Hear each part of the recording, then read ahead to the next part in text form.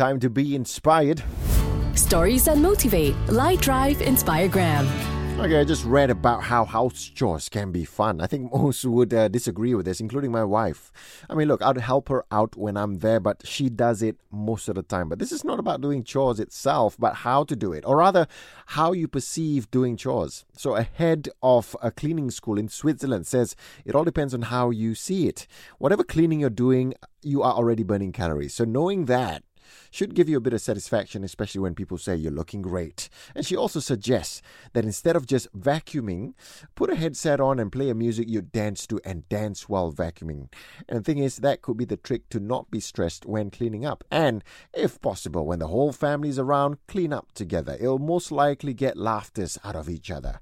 Look, I'm not saying it works for everyone, but just give it a shot. You'll never know. Robbie Williams right now, Better Man, add light.